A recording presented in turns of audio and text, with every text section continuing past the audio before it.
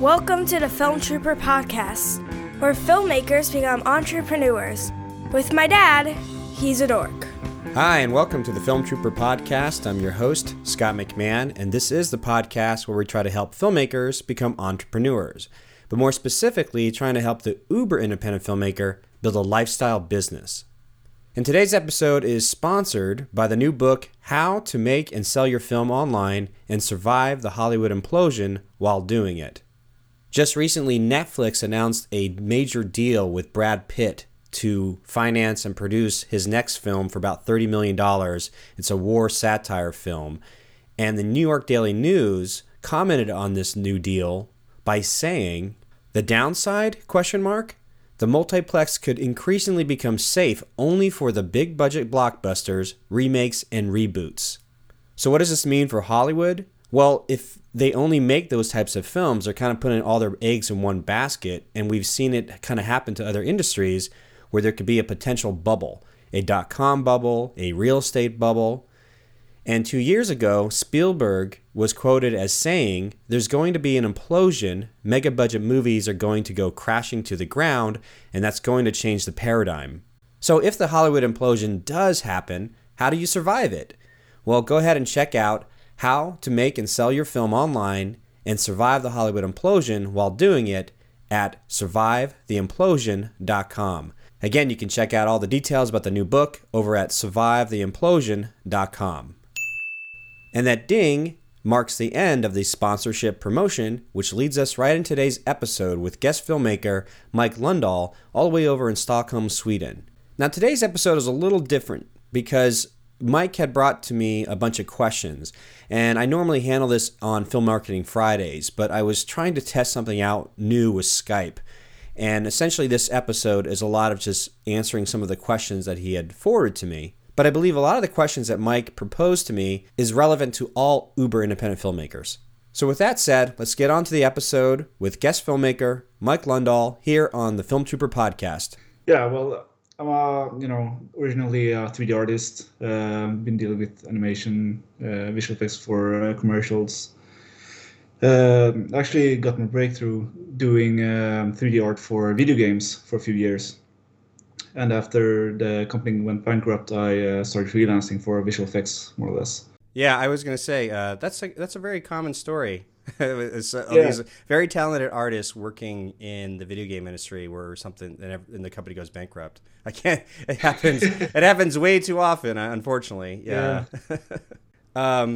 Was there a thriving sort of gaming community or game development company or companies in Sweden at the particular time, or is like one or two there? I'm not too sure. I'm not as familiar with the surroundings, so it'd be. Yeah, we have a few. I mean, the gaming scene is actually quite good here in Sweden compared to film.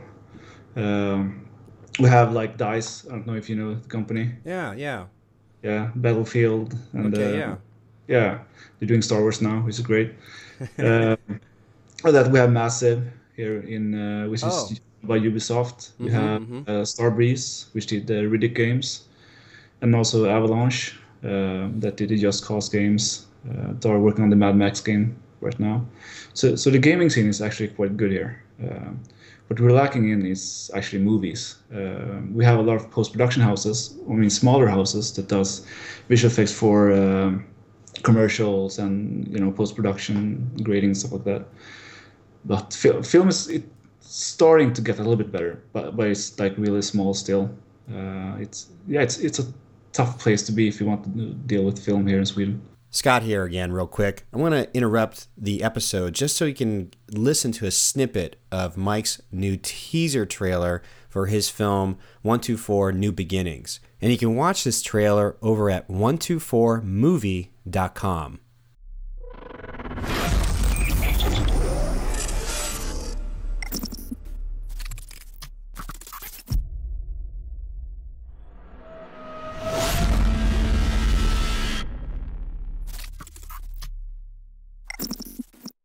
Yeah, it's a short film that serves as a pilot basically for a bigger production. When we're doing this short film, I'm at the same time writing the full feature script for it, which I hope to be finished at the time when this gets released, or the short film that is.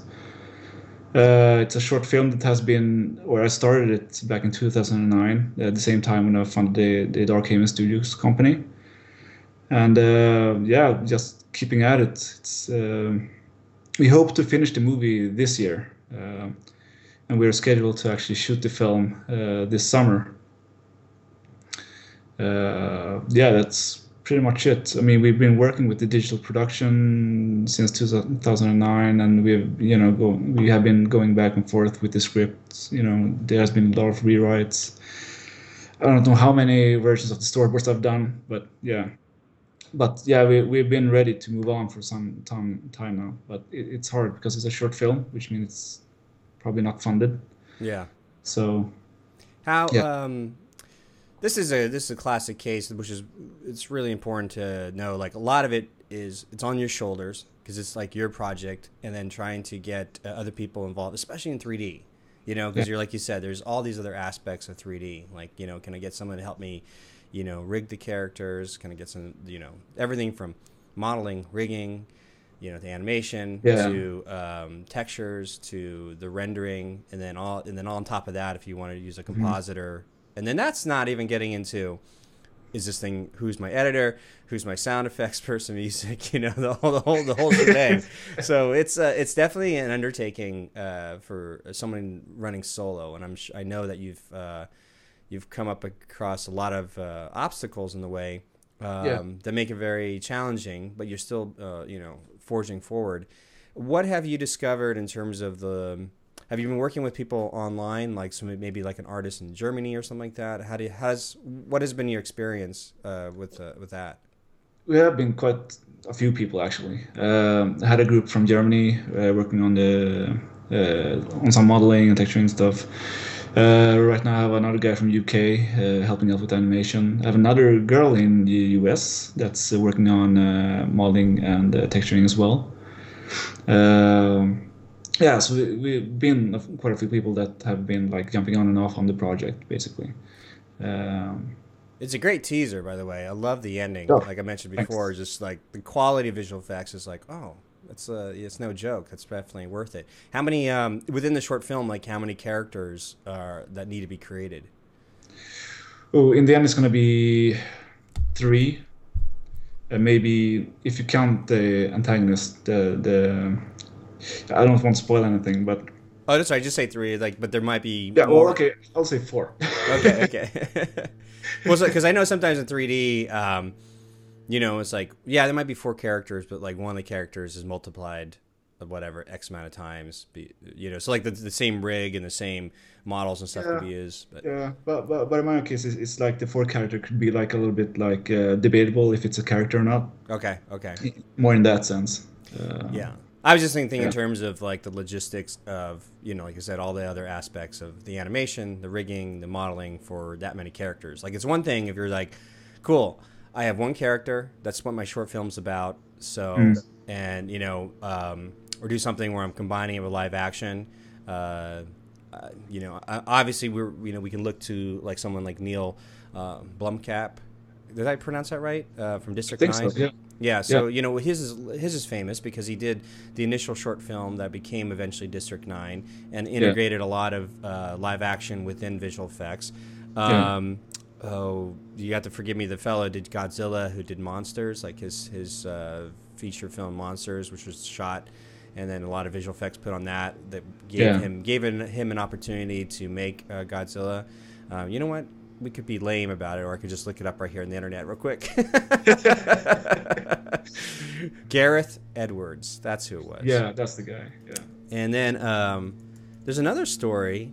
The guy who did Dracula Untold, Gary Shore, he also made a short visual effects film. But he, it was really almost like he was the director, but he was utilizing his buddy's company. They wanted to show off the visual effects capabilities. It was almost like a demo reel for this particular production visual effects company. So one of the first questions you had, which is great, was you asked, okay, what is the business model of the future of the independent filmmaker producer? Why traditional 90-minute format? Shorter format with higher focus on production value and more room for marketing efforts?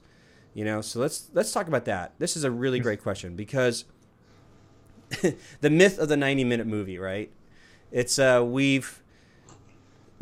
historically that's because of the multiplexes, because they needed to have it long enough or short enough so that they can an exhibitor at a movie theater, when you go see the movies, they have to have those block of times, like the 2-hour chunks. And if it's better, if it's an hour and a half chunk, because there's something also trained over the course of storytelling. It just seems that we've been ingrained, like, to tell a full-length story.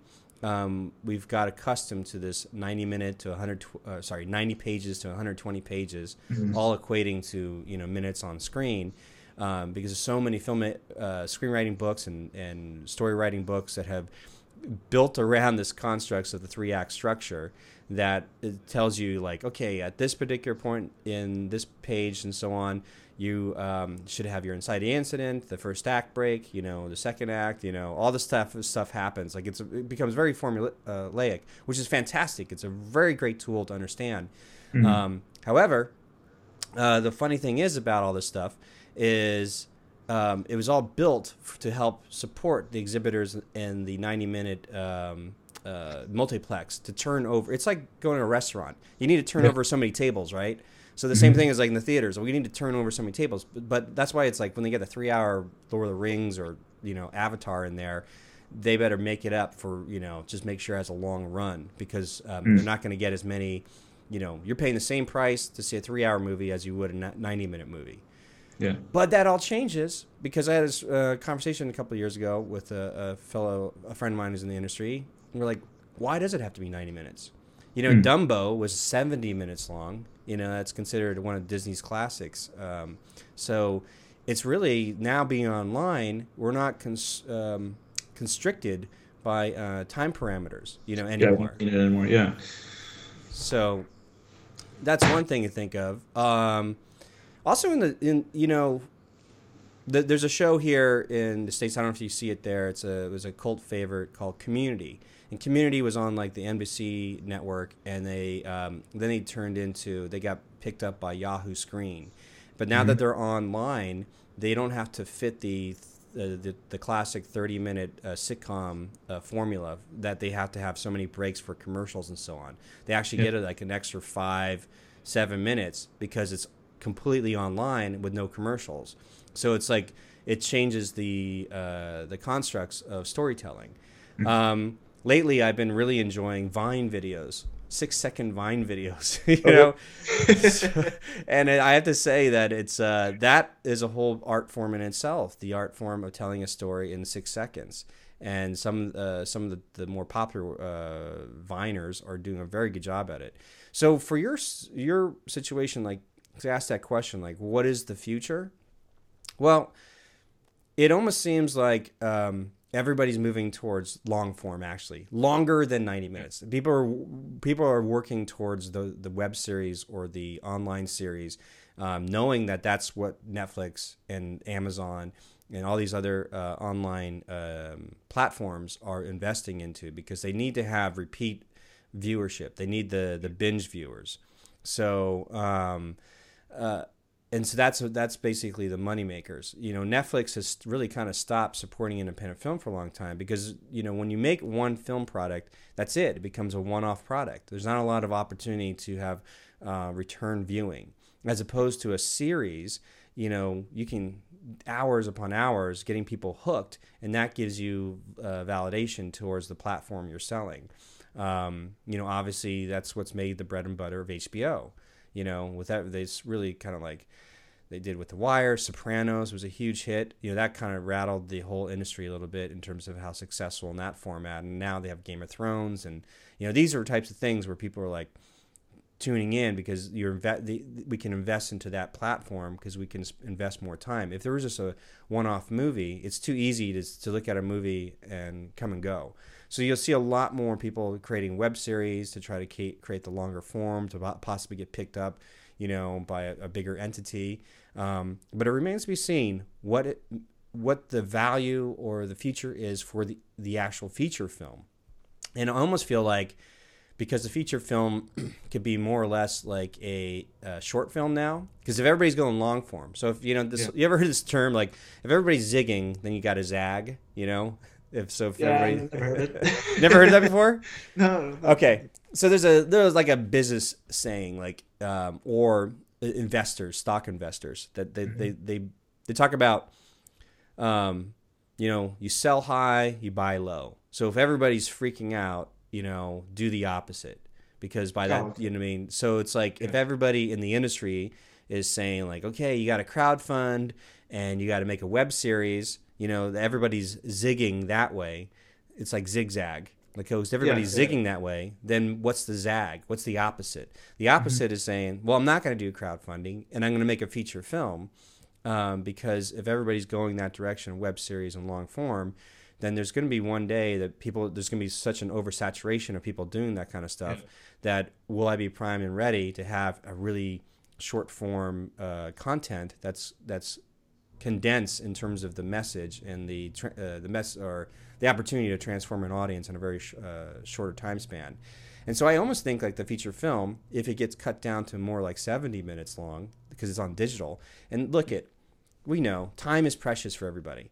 And I don't think anybody's ever come out of like watching a film going, God, I wish it was longer. You know what I mean? you just need to tell the story long enough where it feels satisfying. Yeah, I think it's fully possible. I think one of the problems is that not enough people think that way. That people just see the big Hollywood machine and that's all they want, basically. So, they end up doing these kind of films to attract them, same formatting and same kind of storytelling and everything. But with Vimeo coming up and YouTube and everything, I mean, we don't have to go that way anymore. Yeah. And that's what I want to see more as well. That's something also I'm having to intentionally in actually experimenting with. It's interesting, but as you said, someone has to have made that success first before everyone else follows. And who's going to take that first step? We don't know yet, so we'll see. I mean, Kung Fu was a really good first step, I think. I don't know if you have read anything about it, but I think they're closing in on like 11 million views already or something like that. The great thing about Kung Fury is that they were so clear in what they wanted to do. I mean, that trailer was like, we are making a spoof action fantasy film set in the 1980s and shot with the tongue-in-cheek, wink towards that. But the execution was very, very good, but very clear what they were selling.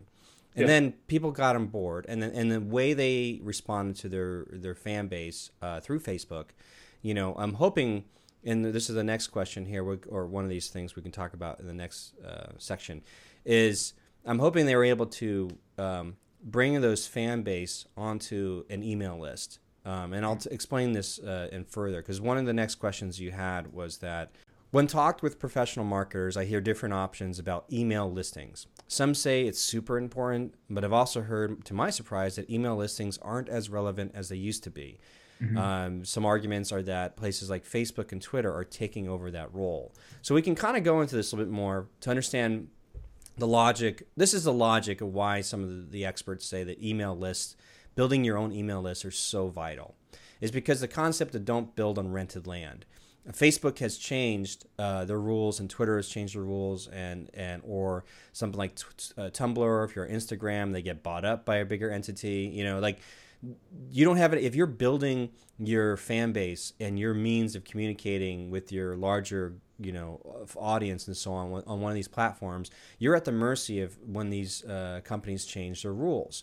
In the case of Facebook, what happened was a lot of people built these large likes and fan pages for small businesses or whatnot, but they never translated that list of people that like them on that platform to an email list. So when Facebook decided to change their policy and say, if you want to reach, so like say you build a fan page for 124 your film New Beginnings, Yeah. So say you build this fairly large following and likes, say you have like 25,000 people that follow you. And then you'll realize that whatever you post in that page like here's the update, here's the next, animated character or whatever it is. You might see something like this post only reached maybe 100 people of your 25,000. Like if you want to reach more, you got to pay for it. That's what Facebook has done. So the difference is the new strategy for anything from Facebook or Twitter to Google Plus to Tumblr, any of that, this is a place where you can supply content, really fun content people can comment on to get people to start sharing some of the stuff you're doing, but knowing it's only going to have a small reach, because even though you might have 25,000 likes, you're not going to hit every 25,000 people.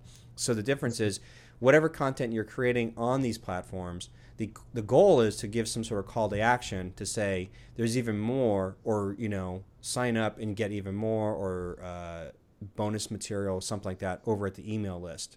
So when people sign up on the email list, then then your job becomes like this home base. So imagine now if you have that 25,000 people and say, 15,000 of them showed up on your email list, right? So the difference is our habit with emails are either we don't know, they end up in spam, right? You're looking at your phone, you're like, oh, it's spam, or I'll delete it or deal with it later.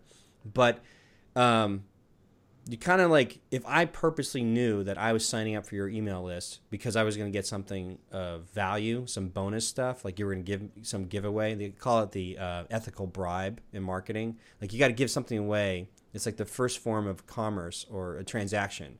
If I'm going to give you my email address, I hope to get something in return for free. So whatever that free material is, if it's really compelling, then you want to make sure the next step is try to keep everybody on that email list. Because people that have email lists, the range of, so you might have like say 10,000 people on your email list, and you might only get reach like 40% to 25% sometimes. Like, so you might look at this email list like, wow, what's the deal? Like only half the people or 30% of the people are opening my emails. So then you have to ask yourself, why is that? But if you look at the flip side, if you're on Twitter or Facebook, you might have all those followers, but you know how fleeting it is in the news feed. Like only 100 people might actually see what you're doing at a given time. It's not like something they see all day that's available. It's like, I remember scrolling through Facebook sometimes, and I see like a news feed, and then there's a little update button, and I click it on my phone, update news feed, and then I lose it. I don't even know where that, like I saw like a snippet of the article, and it's like a bug. Like I can't find out what I just saw, because it continuously flushes, the news items, the blog posts or whatever people are posting. So it's like, it's a constant ADHD style, like, getting information. Where an email is very personal, because people have to actually physically do something with it. Either it goes to spam, or they delete it, or they put it in a folder, or they save it for later, or you're hoping that they open it. And what you're trying to do is you're trying to match up the right customer, the people that are really interested in what you're doing, and the message that you share with them is totally in the right alignment with what they expect, which is why Kung Fury was great.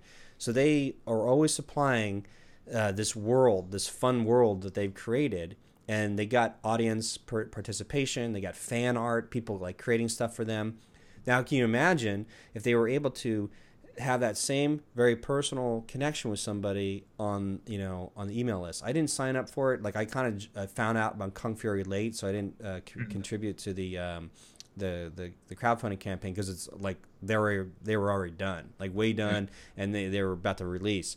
So, but I could see if I was early on signing up and contributing to their campaign, I'm hoping, I don't know what the experience was like on the email front, but you can imagine like me signing up for your email list, 124 New Beginnings.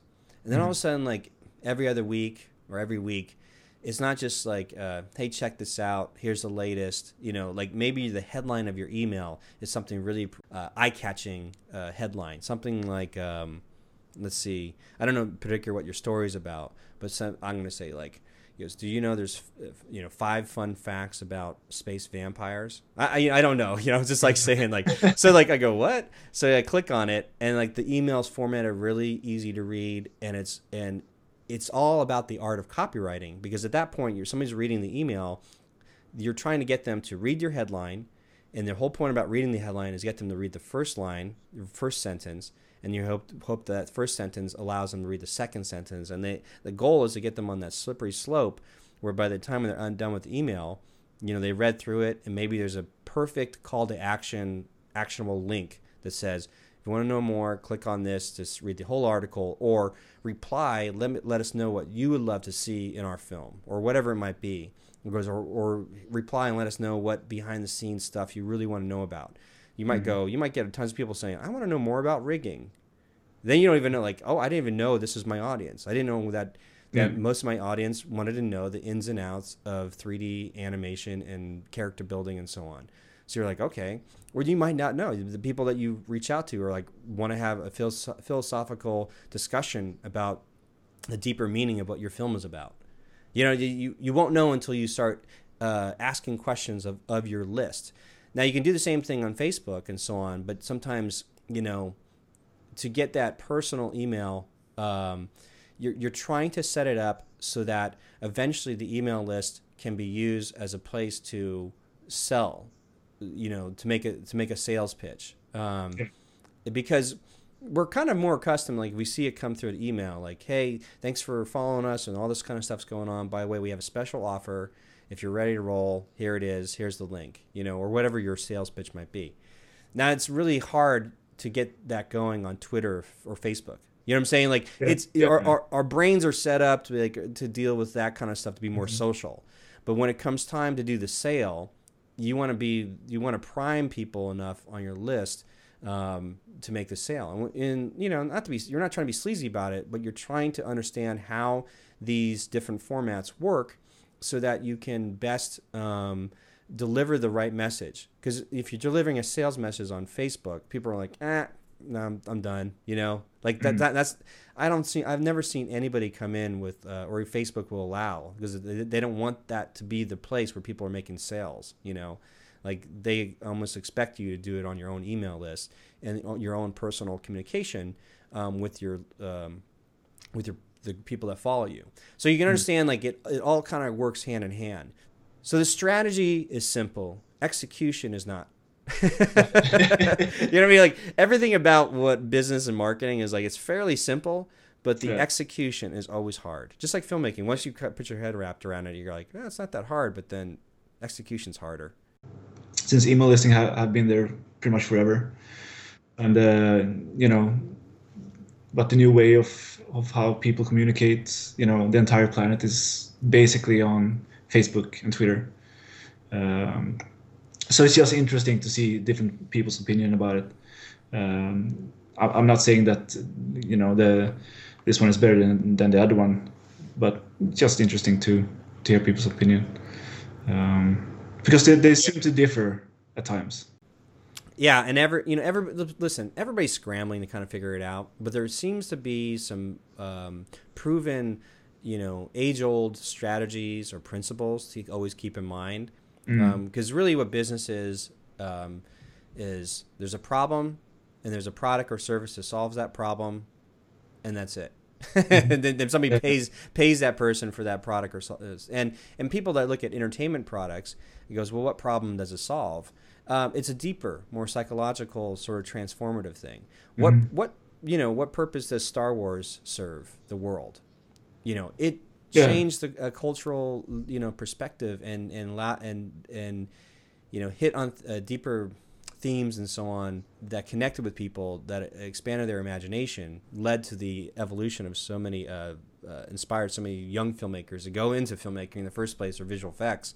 But even George Lucas was the first one to tell you all the money is in the action figures. Yeah. So with that's also something that why I asked the first question as well. Yeah. So where the future about like the business for independent filmmakers are. Yeah. So I just released a book on Amazon. It's called How to Make and Sell Your Film Online and Survive the Hollywood Implosion While Doing It. And and it's really meant for the uber independent filmmaker.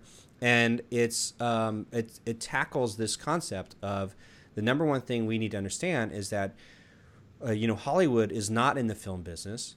Mm-hmm. That's not the business they're in. The reason I say that is the age-old case study that we can learn from is that when the railroad business went out of business because they thought they were in the railroad business, they failed to understand that they were in the transportation business. Yeah, exactly. So when the railroad business, if they wrap their heads around like we are in the transportation business, any new technology coming up that can improve transportation, they should invest in. Which is why when the Henry Ford came in with the Model T, you just killed that industry, and then became, the railroad industry became, for shipping and transporting of goods and stuff like that. Yeah. But we've seen it happen with the iPhone. The iPhone came in and killed BlackBerry. You know what I mean? Like, yeah. So, so with that said, understanding what business you're in. So with Hollywood being in the business of license exploitation, meaning that the film is nothing more than an advertisement for selling all the other ancillary products and licensing opportunities of that particular property. So I always say, like, well, what would you do if you own the Star Wars license?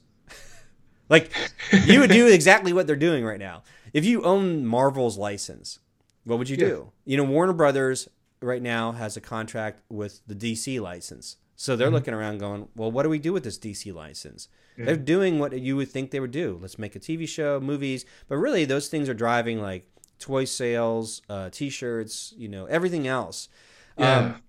So that is, once we could wrap our heads around, that is the business of license exploitation, then we as uber independent filmmakers could do the same as long as we shift our perspective and think of it like our film is nothing more than an advertisement for something bigger or something more valuable. Yeah. So in the case of 124 New Beginnings, you have to make a great film, obviously, but you can also put in place, like, what else does this film sort of, is there something cool? I mean, is it just T-shirts alone, or is there something more valuable? That stuff is really interesting to me because that's basically the whole vision behind Dark Haven Studios. In a nutshell, basically, it's not only about the filmmaking part. I mean, of course, we do the storytelling and the cinematic experience because that's what we love to do, right? But I think Disney said something that was like brilliant, and that's pretty much what I'm trying to do with Dark Haven Studios as well. He said like something like, "We don't do movies to make money, right? Yeah. We make money to do more movies." Yeah, he said, "We don't make movies to make money. We make money to make movies." Exactly. To make more, or is it make more movies? You're right. Exactly. So yeah. So that's something I'm really reading a lot about, like different business strategies and stuff like that, because I want to build brands with the stories I'm telling as well. Yeah. Expand it and see where, take the story to other mediums as well. That's super interesting. Let's see here. How far established? You had a question of how far and established are the new distribution channels like Vimeo, YouTube, etc. Far enough to build a business plan around for independence? You also have the last two questions were, without millions to spend on independent filmmakers need to engage and market their film early to its audience to build a relationship, but how early, and can it be too early? And what can an independent filmmaker producer learn from trailer view numbers, as well as numbers from Facebook and other channels, comparing big budget movie trailers viewed before the premiere results versus independent films? Okay, this is great. So the first thing, my perspective and my understanding of the distribution channels like Vimeo On Demand, YouTube, basically you have access to the world. You can share your stuff. So it's a matter of getting people to know that you exist. Yeah. So with that said, the business model that comes around that is that being very aware of how each platform plays out. For instance, most people are not thinking about buying anything, like I said, when they're on Facebook. They're there to socialize. I mean, Zuckerberg created Facebook to be like the ultimate party. Like, it's the ultimate party app where you can meet everybody and socialize. So it's like, sharing stuff of like, video clips or memes or articles or God forbid, like sometimes there's like political debates and religious debates, whatever might happen. Like all the stuff that could happen at a party happens in Facebook. So it'd be really weird if all of a sudden you came in and says, let's sell. Like, whoa, we don't want marketers and advertisers in this, or like, you know, people are very protective of what the native platform is. YouTube is expected to be a place where you are looking for information. You are either being entertained by the people you follow, but it's expected. It has a unique, like it's never quite as professional stuff, and that's okay. There's a charm to it where people feel connected. The super YouTube stars are the ones that feel like if you met them in person, they'd be exactly like they would be. You know, what you see on YouTube is what you meet them in person, and they have, and they they shoot on. You know, the video is not always that great. They have a lot of jump cuts and stuff like that, but it's accepted in that place, in that marketplace, and it's not. And I think that's why it might be a hard time sometimes for people selling their movies on YouTube, because your mindset in YouTube is like, it's free. Everything is free because I'm getting free information. You know, like how do I use this program, or you know, here's this funny movie trailer or whatever it is, all this free stuff, and all of a sudden somebody asks you to buy. There's a chasm that has to make it leap, because people are not in that headspace. But when you're on Amazon.com, there's nothing to do but to shop. So you're in that marketplace looking up things to, like, I got to buy something for my brother or my sister, whatever it might be, or buy something for myself, put in my wish list. Like, you are already in that mindset of let's buy, you know? So, which is why if you're an independent author or something like that, which would be helpful to have your book on Amazon, because people are in that mindset of that's where you go to get books. Like your book doesn't exist really sometimes if it's not on Amazon, at least like psychologically. So with that said, for the movies, the business model utilizing a free service like YouTube or Vimeo is showing off what you can do, but always like leave a call to action to bring them back to what? Bring them back to your email list. As long as you're offering something up. Or subscribe. That's why you always see in YouTube, it's like, hey, if you like this video, then make sure to subscribe. But if you want to know more, then just head over to this link, you know, and then you can get this free downloadable PDF or whatever it is, or this free video series more about this particular topic or that I just shared. Or if you want to know more about the behind the scenes of what we're doing with 124 New Beginnings, you know, that kind of stuff. Yeah. But there is more stuff happening, though. I mean, I don't know if you noticed it, but I think it's Warner Brothers actually released a web series on YouTube that's free to watch. Oh yeah. So with Vimeo, they have their like on-demand platform as well. The benefit of YouTube, like YouTube, you can actually buy and watch through Google Play because it's connected to YouTube. So you watch a trailer and there might be a little like card now that pops up. You know, buy now, rent now. So it's like I said, there's still going to be a chasm. So like in general, it's going to take a large marketplace to get used to, like, as long as the experience is like, you know what, you might meet a group of people like, yeah, you know what, I just rent all my videos through YouTube. Oh yeah, it's just I'm in there, I'm searching, and then they have the little screen that pops up, and I click that, and it's like $4.99 rental, and that's when I start watching it, you know, and so, but for the most part, a lot of people are in this mindset of the free space. And then somebody like Warner Brothers releasing like a whole series, there's the ad play. You know, they're trying to get as many views as possible so they can get the ad revenue. And that's why you see ads pop up, because if somebody has like 100,000 subscribers and more, and their videos are constantly getting 10,000, 25,000 views, you know, they're benefiting from the ad play, which is why that's going to be their business model. Ad play business models sometimes are not always. That's a nice ancillary sort of opportunity to make some money, but it doesn't necessarily always replace, you know, the main income. For instance, we're talking about don't build on rented land. YouTube, there's a lot of YouTubers that had fairly large numbers, and they were making sometimes were $3,000 a month on ad revenue. But because a lot of YouTube went in just recently, a couple months ago, and did a clean sweep and said, look, we need to, because there's so many YouTubers now, they can't just be paying out everybody $3,000 a month. It's like we got to really. They had a new sort of search crawl that was able to see how many were inactive accounts, you know, subscribers, and they were able to clean it up. And so some YouTubers that were making $3,000 a month suddenly were making $300 a month. off ad revenue. So that, again, that is the problem of like building on rented land. They changed their policy. You might have been making, hand over fist over ad dollars. But the more successful ones are saying, look, you're going to make a little bit of money if you get a lot of views through ad revenue, if that's the model you want to put out. Podcasters are the same way. Some of them make some pretty decent money off, podcast sponsorship. But really, we all have to create these diversified income streams or profit streams, which is what we call exploiting the license.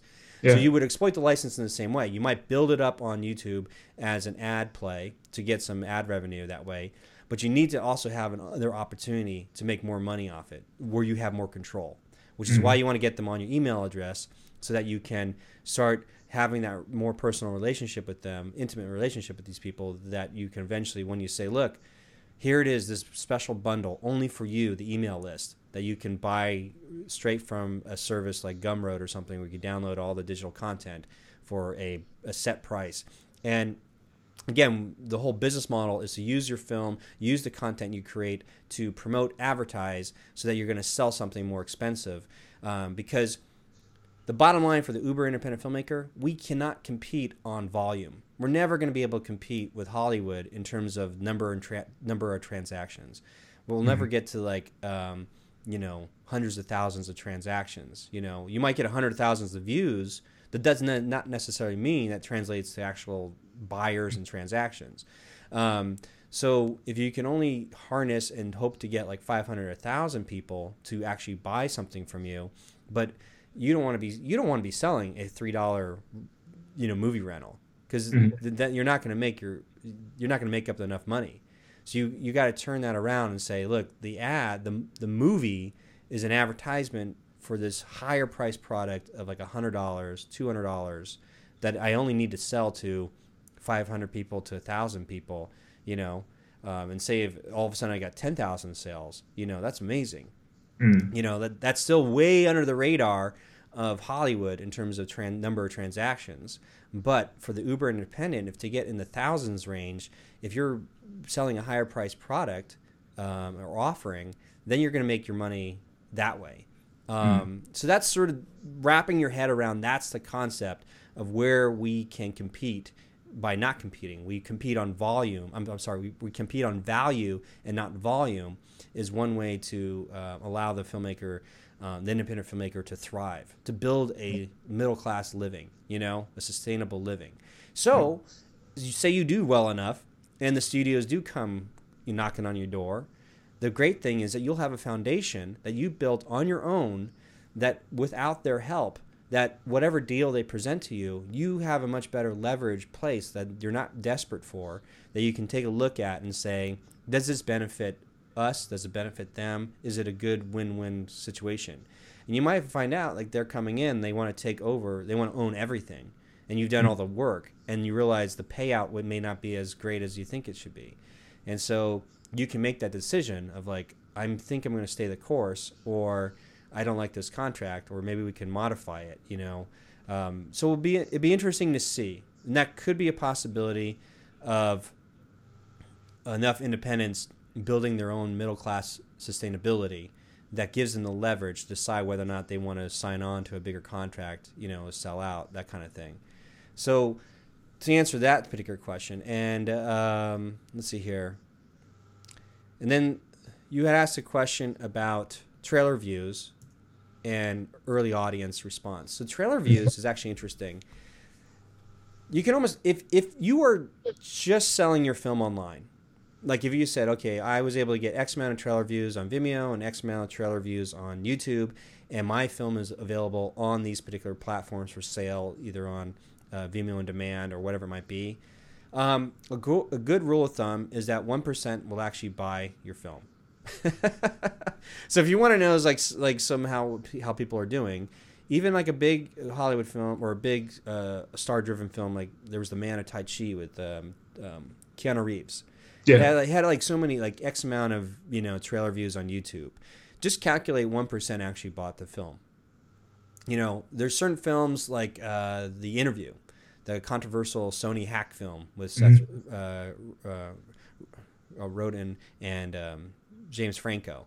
Now that had so much press around it, And if you look at the trailer view numbers versus how much you knew that's been reported in the press, it made like $40 million like opening weekend and roughly around that on video on demand. If you can say like the average cost for a transaction for video on demand was anywhere from $5 to $10, maybe go $7, $8 as a happy medium. You can calculate backwards. It's like, okay, what's $8 divided by 40 million? So it's like, okay, so that's how many transactions it had. So we can actually do it right now. I'll use my calculator. Okay. Actually, I wonder if you can even see this. Where's my calculator? There it is.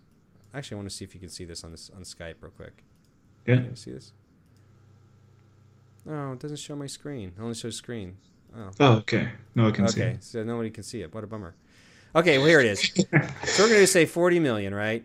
1, 2, 3, 1, 2, 3. And we divide that by like $8. That meant that they got 5 million transactions. Yeah. Roughly 5 million transactions. I believe if you go online, I think it was around like 20. It was like some ridiculous amount of trailer views it had. It was at one time I think it was 18 million trailer views of the trailer. So let's say this is roughly 20 million. The trailer got 20 million views. So 1, 2, 3, 1, 2, 3, and so we divide that by the 5 million.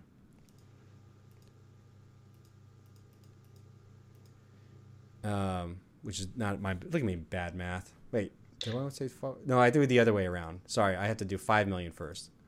3, 1, 2, 3. So we're going to, 1, 2, 3, 1, 2, 3. So they had about, it's like 25%.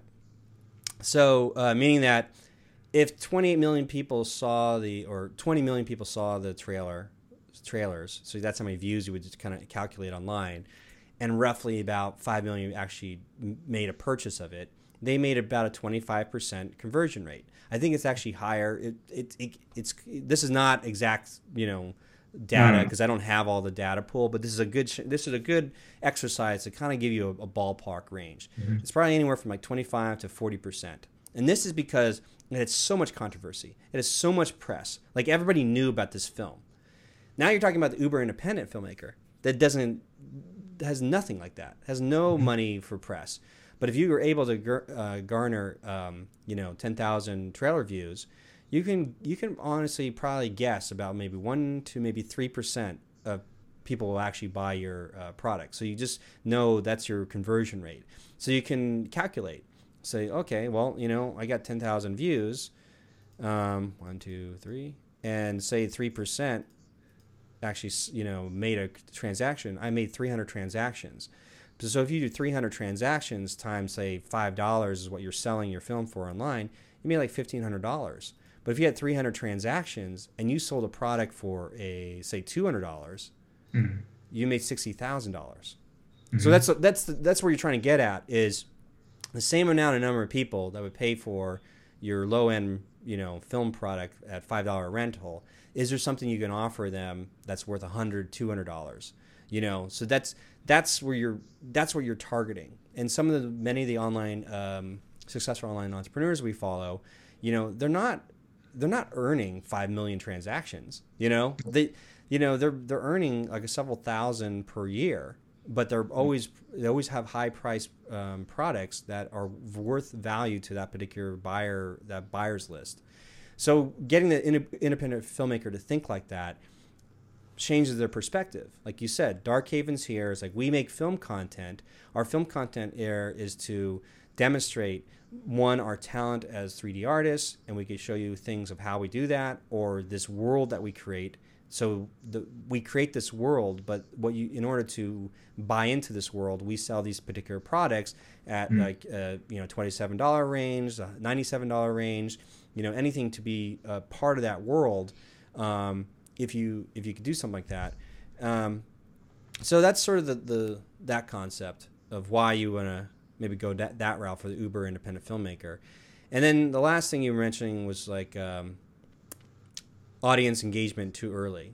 I believe there's probably a strategy of like knowing when to share too much, and it's it's always trying to take a place of like, if you were the audience, if you were a fan of what you were doing, what would you like that person to get from you on a weekly or every other week basis?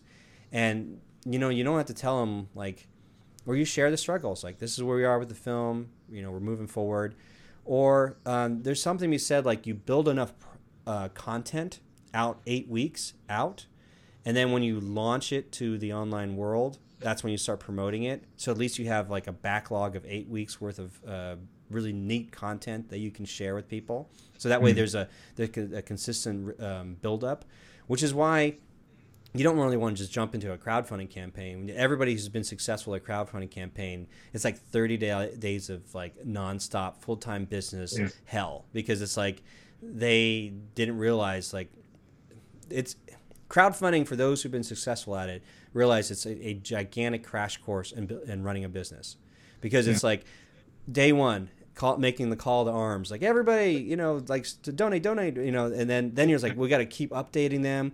And then when it's all done, they have all these orders they had to fulfill, just like a real business, like whatever perks. So and just after that as well, a lot of people have a huge following even before that. So yes, actually, that's probably the best advice I've probably ever heard. Like if you want to make if you want to be successful at your crowdfunding campaign, make sure you start with 1 million fans. Yeah. You can't. It's like it's very difficult to build a following while you're asking for money. It's easier to build an audience and then do a launch campaign, because then you're going to get a small percentage that's actually going to be successful that way. This is an interesting session here. I don't know how I'll probably turn this into like, Q&A, podcast. All right, Mike. All right. Nice to meet you. Yeah, you too. And I'll talk to you again shortly for sure. Yeah. Okay. Awesome. All right. Will do. Bye now. All right. Bye.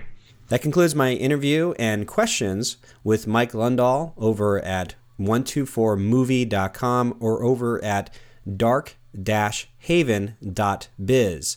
And you can check out all the work that he's doing. If you like this podcast, please leave a ratings and review over at iTunes, or go to filmtrooper.com/iTunes, and you'll be brought to the iTunes page, and you can leave a 5-star rating and review. If you leave a 5-star rating and review, I will read your review on the next episode. But don't go away empty-handed. If you are stuck trying to make your film, then I encourage you to check out freegearguide.com. This is an equipment list of everything I use to make a feature film for $500 with no crew. Again, that's at freegearguide.com. Thanks so much for checking in at the Film Trooper Podcast. I will talk to you next time. Bye.